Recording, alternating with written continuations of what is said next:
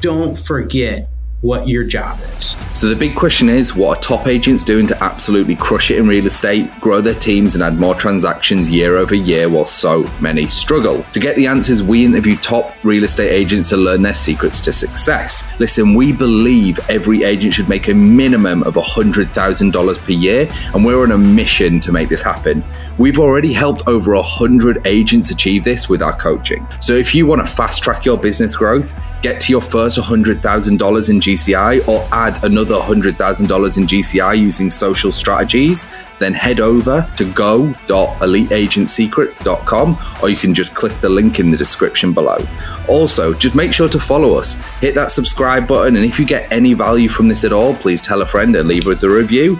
My name is Andrew Dunn. And my name is Peter Michael. Welcome to Elite Agent Secrets. From topic 2, this nicely rolls into your third topic, which is actually, I would hazard a guess that has been the biggest proponent. But the other two are doing a fucking great job. And then the third one, which is follow up after the sale, is probably the biggest proponent of the growth of your business being so consistent over so many years, because you didn't go from 8 to 120. You went from, 8 to 19 to 36 to like 50. And you've consistently added. And that sounds to me like the whole referral game. So let's dive into what you mean by follow up after the sale. It's really simple. So we take their, sell them a house. It can't be. I'm going to stop you. It can't be. It can't be so complicated for us.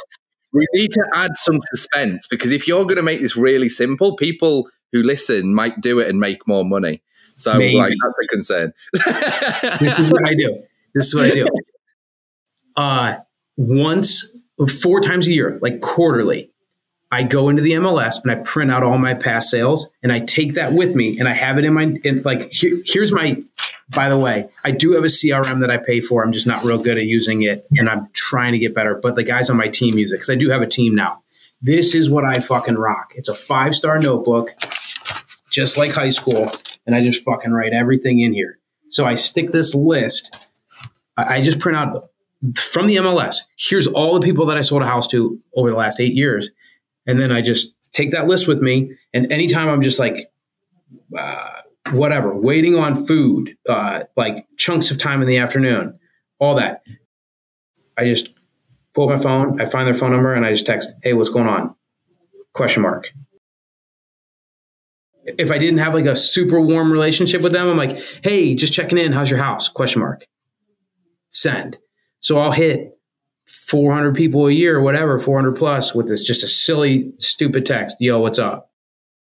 Because most of the time I form a pretty decent relationship with people. And, how's it going? That's what I text people. Oh, my God. That's it. And then what happens throughout the conversation? Hey, what's up? You ready to buy and sell? You start shoving real estate down their throats? Or is it like, no.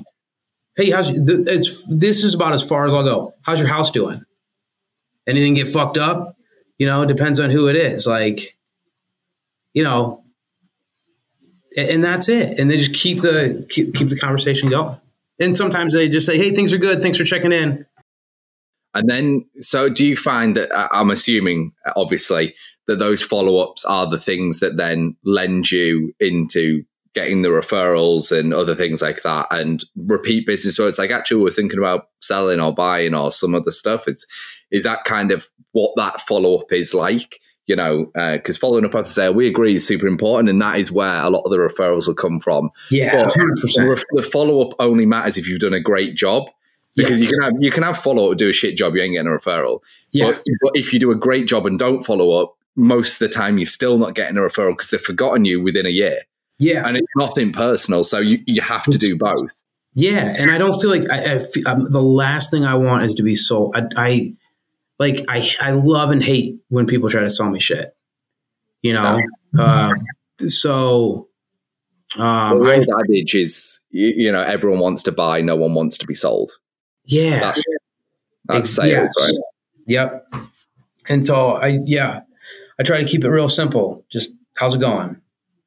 And though, sometimes some of the people, I'll be like, hey, just want to check in. How's your house ? And then 4 months or 3 months later, it's like, hey, I'm like, oh, I better say something different this time because they didn't fucking reply.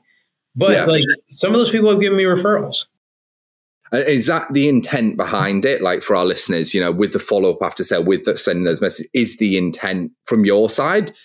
Is it very non-business related? Is it like, I'm just going to check in and make sure they're happy with the house? Or is it like, I want to try and get referrals? What's your thought process behind it?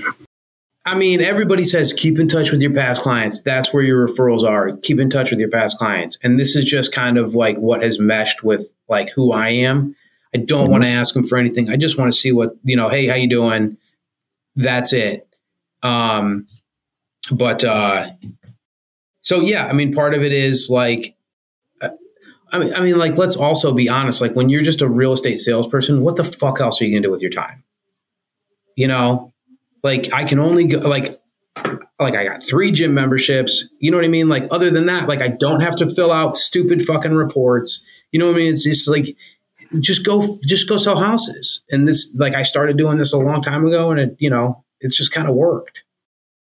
Right. So, I think your intent is pure where you're just checking in on them and wherever the conversation takes you, it takes you. You're making it so simple. And I'm somebody who just kind of tends to overthink shit. And Andrew catches me on this stuff where I'm asking, like, what are you saying? And you're legitimately saying, hey, what's up? What's going on? Yeah. How are you? Some people will be like, what do you, like one guy was like, what do you need? I'm like, I don't need anything. I can't call and check to see how you're doing. We fucking spent a lot of time together. Way to be a dick. And then he's like, LOL, I'm good, man. House is good. The irony. I think I wrote, glad to see you're still an asshole.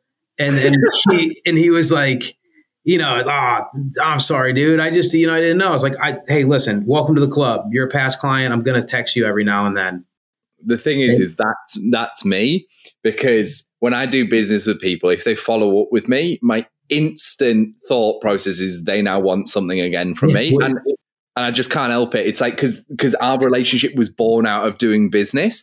So the only logical step is they want more business. And like, there wasn't a personal, even though it is personal, it didn't start as like they're your mate first and then bought a house.